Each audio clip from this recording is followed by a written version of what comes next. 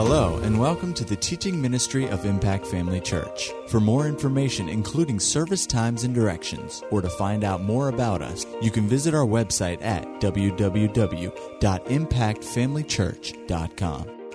We trust you'll be blessed by today's message. Acts 22, and we'll look again at our keynote verse or passage for this series that I started a couple of weeks ago, Acts chapter 22. This, of course, is Jesus and what he said to the Apostle Paul, who at that time was Saul of Tarsus. And he said, "The God of our fathers has chosen you, that you should know his will and see the just one and hear the voice of his mouth." We pointed out that although this was specifically given to the Apostle Paul, and we know that he had a calling upon his life, and there was the will of God for his life might not be exactly what it is for our lives, but the principle stays true that God has chosen each one of us to know his will. It is God's plan that we know his will for our lives. Glory to God. And that we hear the voice of his mouth. And so we started talking about the importance of this. And we pointed out that it is, of course, like I've said, God's will for you to know his will for your life and how important it is. Pastor Greg mentioned some of the things that we had talked about that we know belong to us that we don't need to pray about. Like Pastor Greg said, some people pray about things that are already in the Word because they don't like what's in the Word and they're hoping for a second opinion, hoping that God will give them a different answer. Well, he's never going to answer contrary to what he's already said. And then again, some people pray about things that they ought not pray about because they're just ignorant of what God's Word promises. They're saying, "Lord, if it's your will, heal me." Well, he's already clearly shown his will to heal all. So God is, people pray that, and sometimes they don't realize they're praying in unbelief. Even though they think they're praying in faith, they're asking God to show them something he's already shown them. And his answer is always, go to the Word, go to the Word, go to the Word, go to the Word. Amen? Isn't that the way Jesus always answered? It is written. What does the Bible say? You know the scriptures, he would say. The scriptures testify of me, he said. So God will always point you to the Word of God. We've talked about last week that most people are looking for direction in life in all the wrong places. People are looking to this natural realm. They're looking for circumstances. And it is pervasive in the body of Christ and outside the body of Christ. People who aren't really saved, but they know a little bit about Christianity. They identify as a Christian. Like an old friend of mine, he was my neighbor. He grew up next door to me. He and his family were Catholic by denomination, but they never went to church. They were unsaved as far as any outward appearance you could determine. So he didn't raise up in a Christian home. He moved to Gainesville when he and I were the same age, and we were about 14. His family moved to Gainesville, actually to Williston. And his mom, I talked to him just a couple of times since I've lived here in this area. And he's become a very wealthy businessman. He owns, if you see the big dumpsters out, construction dumpsters that say Florence, that's my neighbor. He grew up with me. He owns all of those. He has a big landfill. He's very wealthy. And so we've talked a couple of times. We ran into each other in town a couple of times. His mom passed away a few years ago, and I was on a mission trip. I think I was overseas, and so he called and talked to Angela. He had met Angela. He and his wife, and Angela and I had hung out a little bit, in the early days after we were first married. Anyway, he talked to Angela, and he wanted me to perform his mother's funeral, do her funeral. And I was out of town. And so when I got back, I called him. And now here's an unsaved man and doesn't know anything about God. And he was talking about, he said, "I'm a Christian." He said, "Hell yeah, I'm a Christian. I'm sure not a Muslim." So there are a lot of people who identify as Christian, but they don't really know what it means. But I guarantee you most of those people are still looking for direction, and they look in all the wrong places. They're looking to the natural realm. They're looking for something in the realm of circumstances. I saw a Facebook post. You see them all the time. I saw one this week, and it said something about the fact, that it was one of the stories. I don't know. I think it might have been the Red Sea. It said, remember, God didn't deliver the children from the Red Sea. He delivered them through the Red Sea. So God doesn't always take us out of our problems, but he'll see us through them. Well, there is some truth to that. But what most people mean by that is it doesn't matter what you're going through, God has a plan. And even though it stinks right now, even though you're beat down and troubled and destroyed right now, in the end, God is working something out. But see, I know that when the children of Israel were delivered through the Red Sea, they went through on dry ground. Glory to God. The water, if the water is standing up on either side and you're walking through on dry ground, are you really in the Red Sea? Not really. You're on dry ground. Glory to God. I noticed that when the Hebrew children were thrown into the fiery furnace, it said that not even the smell of smoke was upon them. Their hair was not burned. Their clothes were not burned. I'm telling you what, you can put up with some fire when it doesn't touch you. Amen. Glory to God. One of the early patriots, they call them church fathers. One of the church leaders of this, I think it was the 2nd century. I believe it was then, but his name was Polycarp. And he was so committed. This was during the persecutions, the real severe persecution of the church. He was so committed to the Lord Jesus Christ. And when they threatened him with his life, he said, I will gladly lay down my life. He said, my Savior took the utmost pain and suffering on my behalf. And he has delivered me all of these years and been so faithful. How can I not but offer up my life? He wouldn't accept pardon. And they tried to get him to renounce his Christian faith. Just say that Caesar is Lord and everything will be forgiven.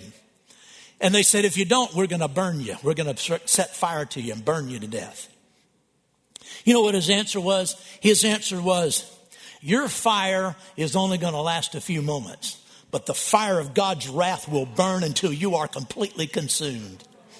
So they tied him down, put fire on it. They could not get the fire to kindle on him.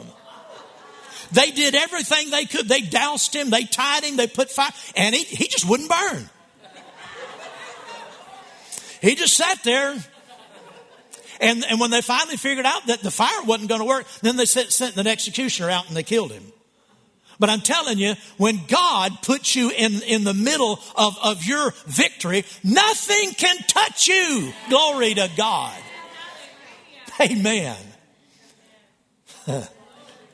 Yeah, God delivers you through it, all right. But you come through without smelling like the smoke. Glory to God.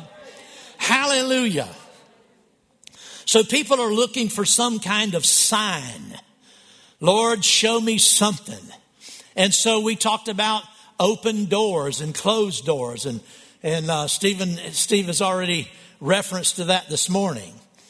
Notice that Paul prayed that a door of utterance would be open to him.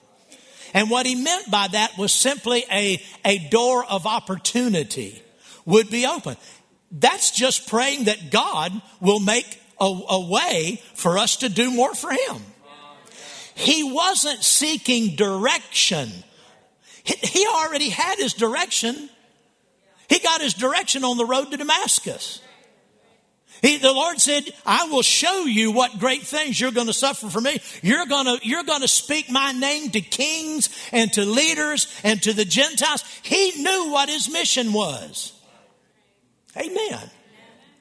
Now let's look at a passage to illustrate this a little bit further. Go with me over to, let me find it. Acts, let me back up here. Go to Acts chapter 16. Acts chapter 16. Now, Paul and Silas has joined Paul at this time on Paul's second missionary journey. And when they had gone through Derbe and Lystra, they took Timothy on as a young man, a convert. And verse 6 says, now when they had gone through Phrygia and the region of Galatia, now notice they were forbidden by the Holy Spirit to preach the word in Asia. That'd be Asia Minor. They were not forbidden by circumstances. They were forbidden by the Spirit to preach the word in Asia. After they had come to Mysia, they tried to go into Bithynia. But the Spirit, everybody say the Spirit, did not permit them. It didn't say the road was closed. Didn't say the bridge was out. Therefore, I guess it's not God's will that we go because the bridge is out. No, the Spirit did not permit them to go. So passing by Mysia, they came down to Troas. And a vision appeared to Paul in the night. A man of Macedonia stood and pleaded with him, saying, come over to Macedonia and help us. Now, after he had seen the vision, immediately we sought to go to Macedonia. Now notice, concluding that the Lord had called us to preach the gospel to them. Now that would look like maybe that was a circumstance. In other words, they didn't know and then something, but it wasn't a natural circumstance. It wasn't something that happened in the natural realm. A vision from the Lord came. So the Lord can lead you, but that's supernatural leading. He can lead you by visions, or he can lead you also supernaturally just by in your heart. But it's not natural circumstances. They were not depending on natural circumstances to lead them. Amen? So we talked about that. We talked about fleeces. We won't go into all of that. Go with me to Romans chapter 8. Romans chapter 8. Oh, glory. Romans chapter 8, verse number 14. We read this last Sunday night. For as many as are led by the Spirit of God, these are the sons of God. The expression for as many as simply means all those. That's what that means. That's what that expression is. For as many as are here today are saved. That means all who are here today are saved. That's what that would mean. So read it that way. You can read it that way. All those who are led by the Spirit of God, these, that would be all these, who are led by the Spirit of God, these are the sons of God. All these who are led by the Spirit of God, all these and only these. He didn't say these and others. He said all these who are led by the Spirit of God, they are the sons of God. Therefore, that tells us that this is a unique way that God has for leading His own children. It doesn't apply to anybody else, because all those who are led by the Spirit are who? The sons of God. So if anybody's being led by the Spirit, they are who? Would they be anybody else other than the sons of God? Not as many as. That's all those who are led by the Spirit of God. They are the sons of God. God leads us by His Spirit, and it's a provision that He does not offer anybody else.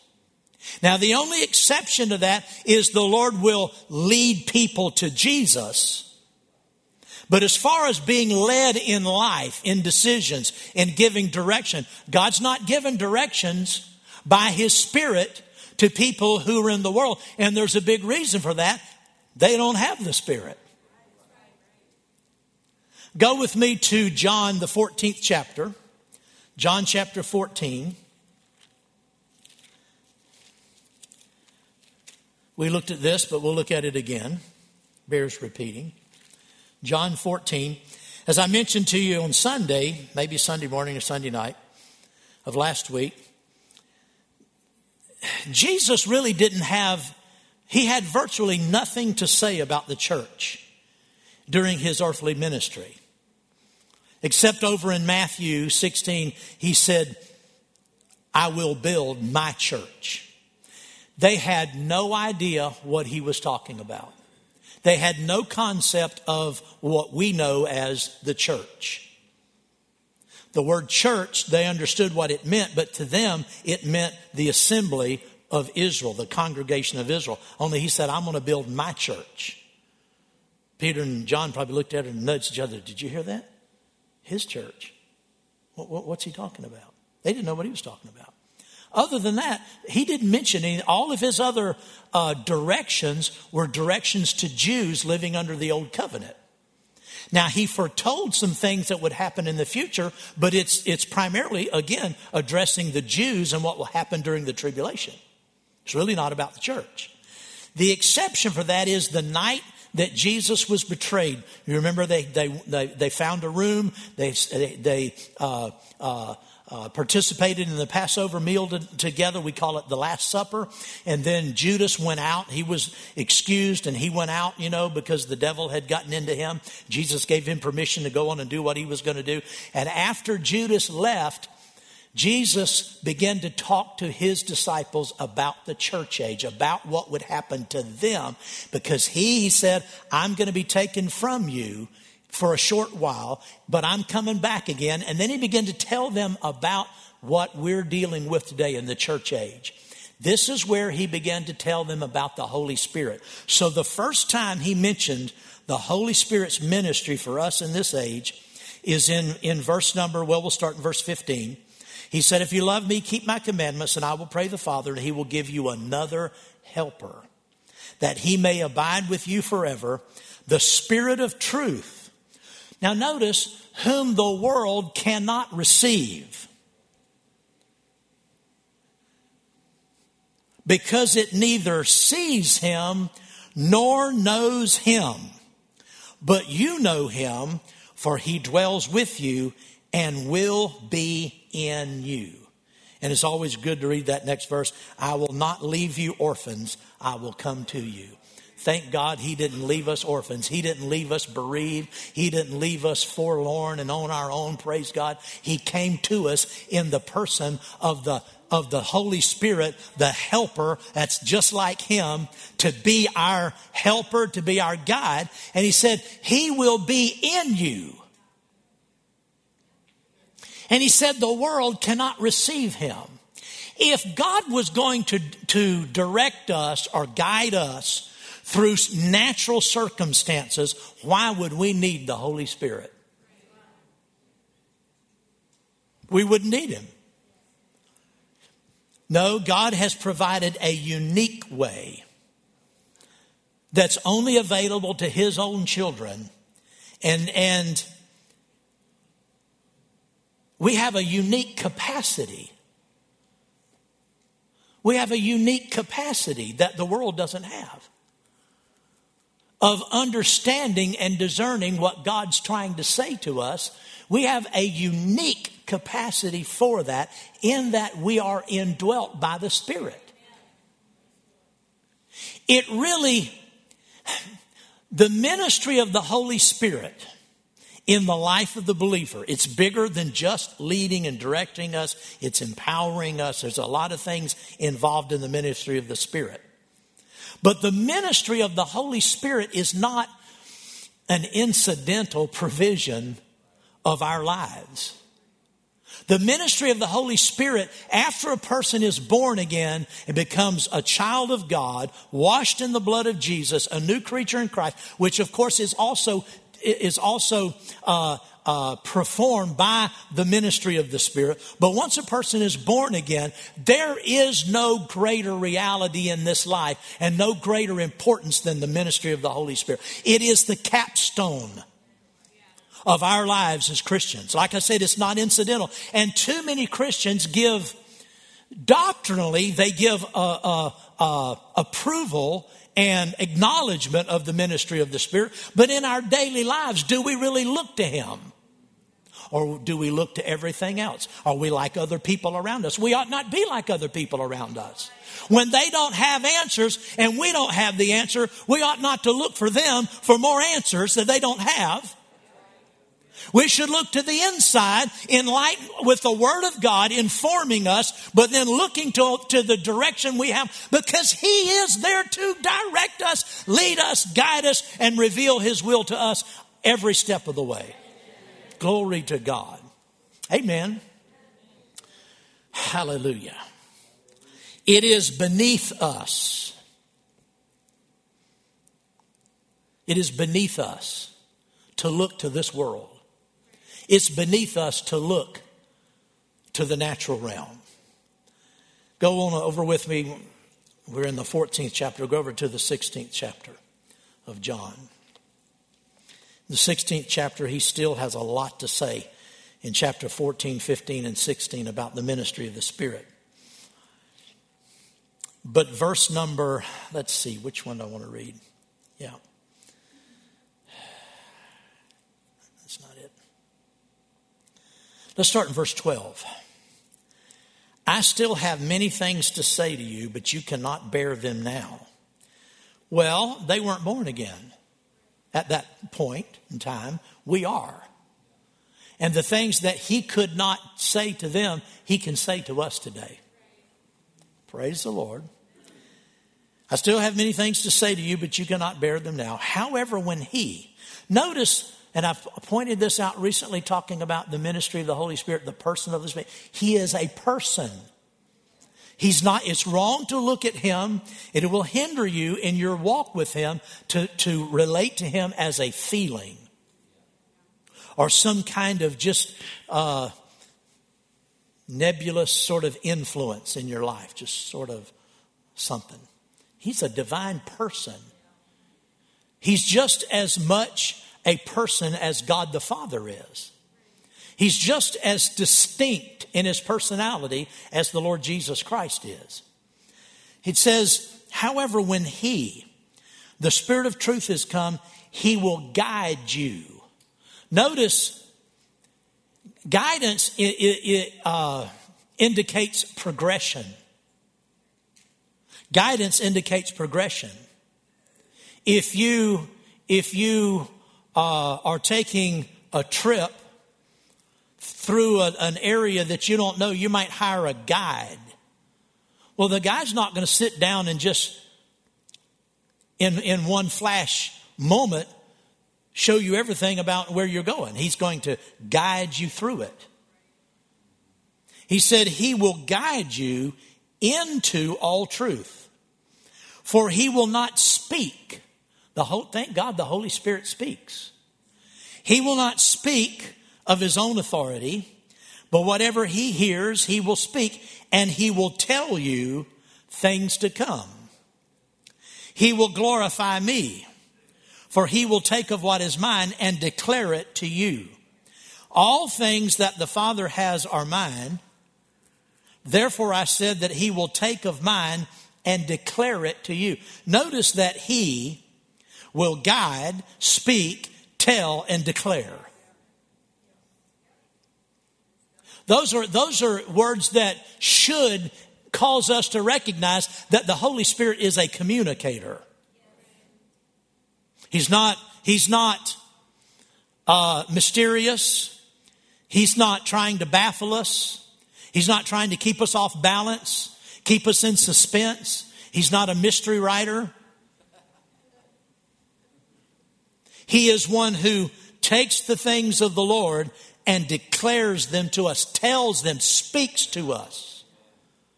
Oh, hallelujah.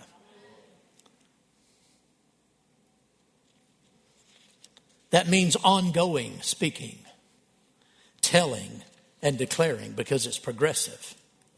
Amen. There are three important ways the Holy Spirit speaks to us. But again, before we go over those, we have to completely establish the fact.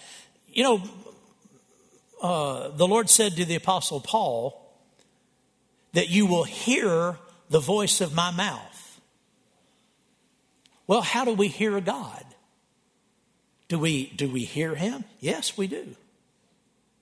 Well, how does he speak? What does he sound like? Has he got a deep voice, a medium voice? What does he sound like? I always say it like this. When you want to determine how God speaks, or where, the big question is, where does he speak? He doesn't speak on the billboards. He doesn't speak by writing messages in the sky like an airplane writer. You ever seen a ventriloquist? Ventriloquist has got a dummy sitting on his lap, and he's projecting his voice to that dummy. Well, God's not using dummies to direct you. He's not projecting his instruction out. You better watch it over there. She's only been home a few hours.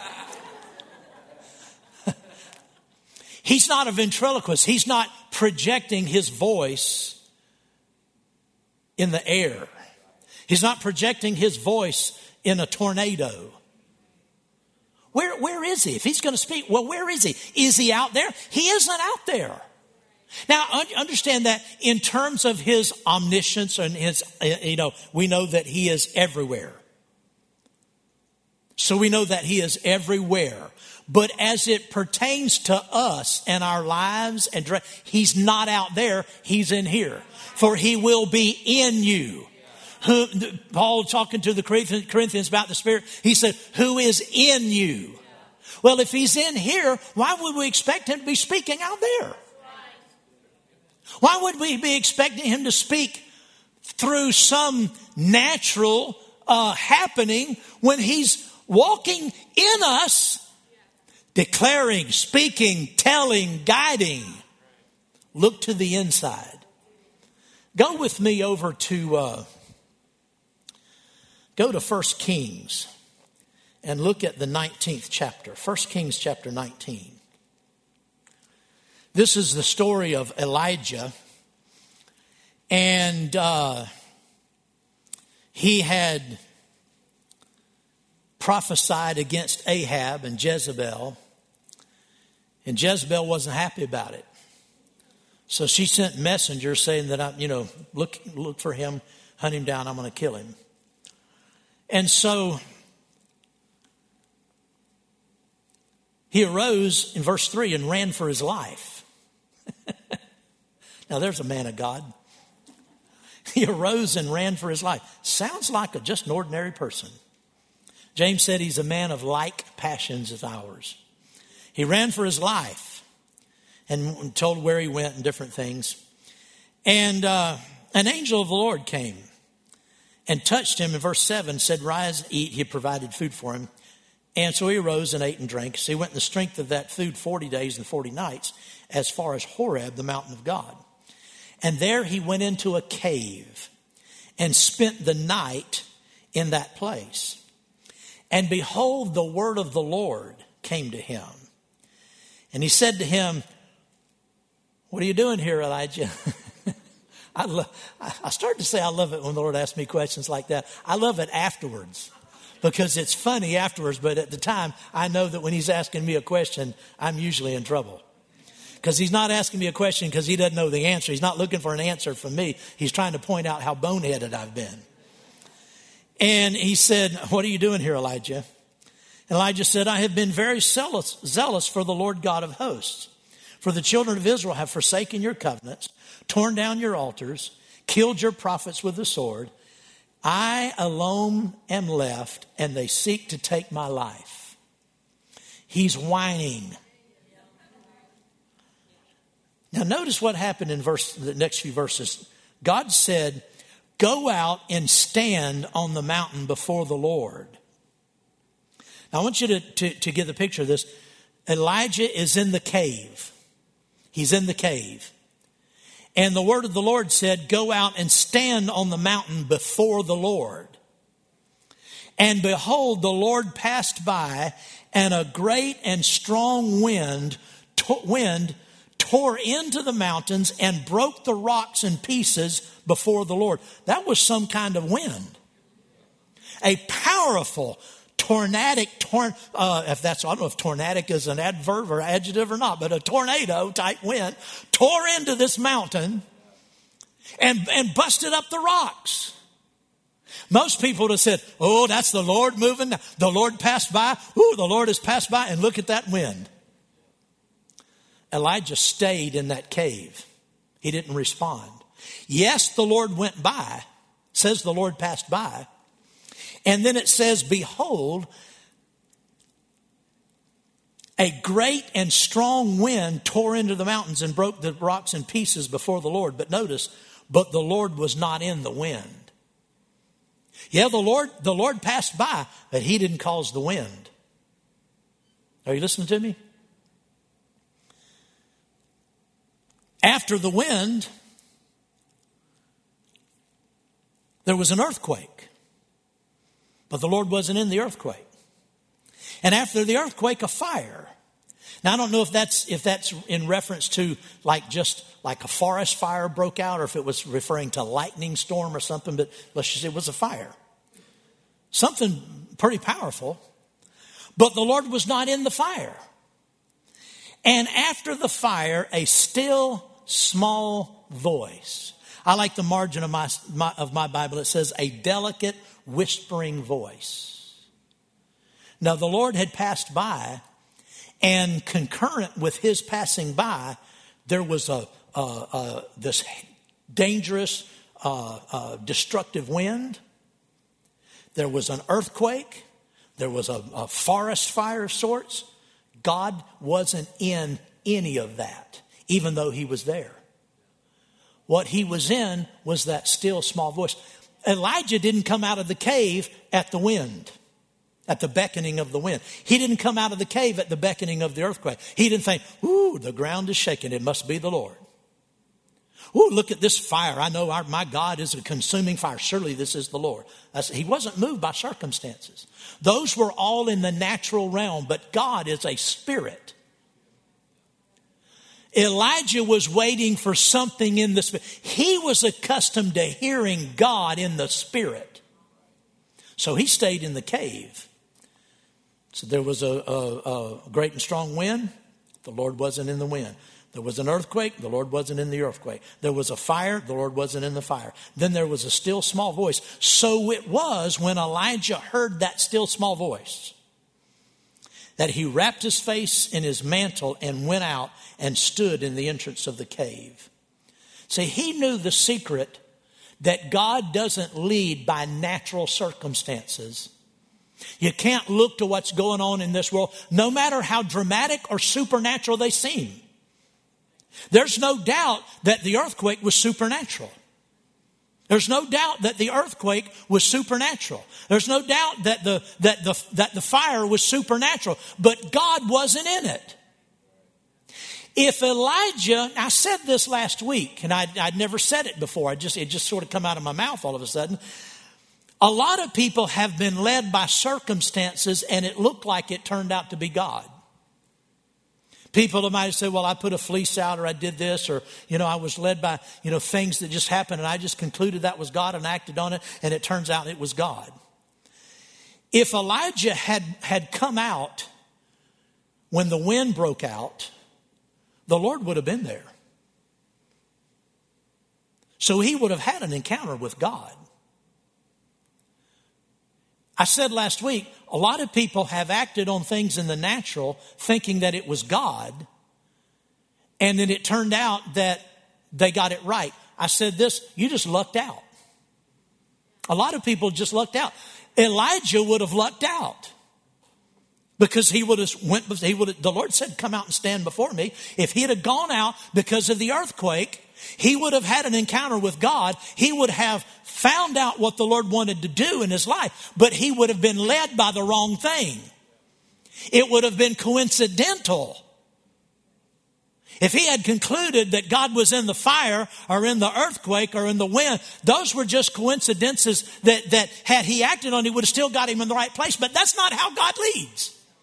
Most of the time you'll be led astray by following circumstances. Because if God wasn't in it, it's hard to look at this and conclude that the earthquake and the fire and the wind wasn't supernatural. Well, if God wasn't in it, who was? The devil can do some supernatural things. He can manipulate things in the natural realm. He can cause things to align or to not align or to fall apart or things to develop. He can influence a lot of things in the natural realm. And there have been times when I have acted on a natural inclination and found God at the other side of it. But God wasn't leading me through that. And I found that more times than not, way more times than not, when I act on natural leading, I'll end up in a closet somewhere. I end up where I think I'm going into a great room and, oh, this is just wonderful what God's led me, and then I realize I'm in a closet. A good friend of mine, a pastor friend of mine, a few years ago, he was having some problems with his eyes, and he had some surgery and just different things, and he's fine now, but he was virtually blind. And he's the kind of guy, he likes to go to the movies by himself. His wife doesn't like movies, so during the day, he'll go to the movies. So he went to a theater and went to a movie, went and got his ticket. He's walking down the hallway, they got the different theaters, and he turns, to go into the theater, goes in, closes the door behind him. It was just pitch black. And he was virtually blind anyway. He's standing there and he can't see anything. And a few minutes after that, he's just standing there like, where do I turn? Somebody come in behind him and opened the door and said, sir, you're in the closet. He had walked into a broom closet and he was standing there in the dark. A lot of people, that's what happens when you follow leadings in this life. You'll end up in the broom closet most of the time. So he acted like, he was real. He said, I know. I said, thank you, ma'am. Praise the Lord. Hallelujah. Well, glory to God. I've already said this. God is not a ventriloquist. He's not projecting his voice into circumstances, and he's not speaking to you through dummies. He's not in your head. He's not in your head. The Holy Spirit's not in your head. He's not in your body. Now, we know our body is the temple of the Holy Spirit, but our body is the temple of the Holy Spirit because our spirits are the temple of the Holy Spirit. He indwells our spirit. So in that sense, he's in our body, but he's not in our feelings, is what I'm saying. He's not in your headache. He's not in your emotions. He's not in your good feelings or your bad feelings or your excitement or your unexcited. He's not in that. He's not in the fleshly realm. Amen. He's in your spirit, and that's where he will guide us. Well, praise the Lord. We will, before I get into the next section, we'll just close out here for the day.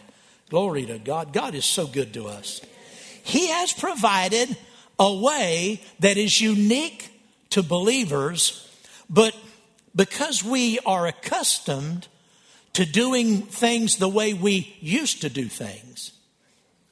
Because of before we were saved, we just kind of bounced around through life and, we reacted to everything that happened. Well, most Christians, when they get saved, they continue doing that. And most of the theology in the church has been, well, the Lord moves through all of these mysterious ways. No, he doesn't move through mysterious ways. He moves through his word and his Holy Spirit. And the Holy Spirit's not mysterious. He's a person. He's intelligent. He is predictable. He is not extreme. God's not sending people to do extreme things either. Most of the time, he's not. I'll put it that way. And over the years, we've seen people that have decided, well, the Lord sent me to do such and such. And it's a way out kind of thing, way outside the realm of normal. And they always want to quote Abraham. Well, the Lord sent Abraham, into Mesopotamia, and he didn't know where he was going or why he was going. Just the Lord said to do it. So the Lord sent me he's told me to pack my bags and move to Timbuktu somewhere. And I don't know why I'm going there. I'm just led of the Lord. Most of the time, those people are lying. Because when you really drill down a little bit, There's a young lady in Timbuktu. Or there's an opportunity there that know about. There's a family connection. When you drill down, it wasn't the Lord at all. There was some other natural thing. They try to put it off on the Lord. Well, I don't know, because if they told you really, well, I'm going because I'm attracted to this young man or this young woman, or I have a better opportunity there, and I don't like the people I'm hanging out with, and I've got some better friends over there. If they told you that, you'd say, well, that's all carnal. So instead, they'll say, well, the Lord sent me. Well, the Holy Spirit's very logical. And he's very normal. He's a person. And he's smart. And he knows everything. And he doesn't have to try to spook you or make you weird or make you think he's weird. He's just real normal. He'll just direct you in normal ways. And so when you find fellow Christians that have gotten this weird, kind of strange leading to do something strange, doesn't make any sense, it's usually not God. I'm going to leave a little bit of room that there might be some occasions like that, but it's usually not God. Amen. The Holy Spirit's in here, and he's a person. Amen. Well, praise God. Father, we thank you today for your goodness and your blessing in our lives. Hallelujah. Oh, we thank you, Lord, that you have provided this wonderful, unique way for believers only to be led by your Spirit. Hallelujah. And you lead us internally, inside of our spirit, man. Glory to God. We thank you, Father, that the anointing that teaches us and guides us and directs us is true. His directions are never a lie. They're never wrong.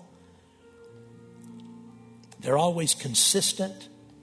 And I thank you, Father, that and this is what I want the church to understand, Lord, that we can grow in our understanding of his leading, that we can become more aware and more used to the way you direct us, until we get to a place, some of us are getting there, Father, get to a place where being led of the Lord is just the most simple, ordinary thing. Not ordinary in the sense that it's not wonderful, but in the sense that we've grown to expect it, and we've become proficient in knowing your will and hearing your voice. And that's what you're wanting to move us into, to proficiency, so that we become good at it, so that it becomes habitual in our lives.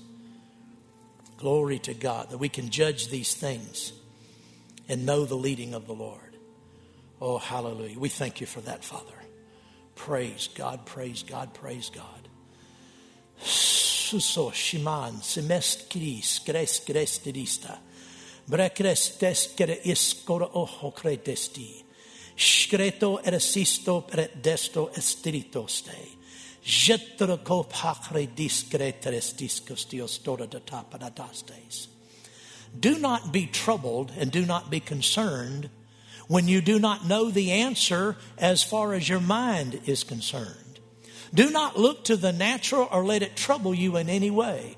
For know that my Spirit lives within you, and he will show you the right way.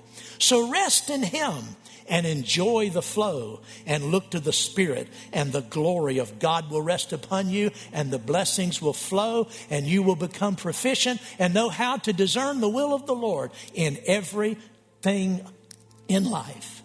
In the smallest details to the greatest, you'll know the way that you should go.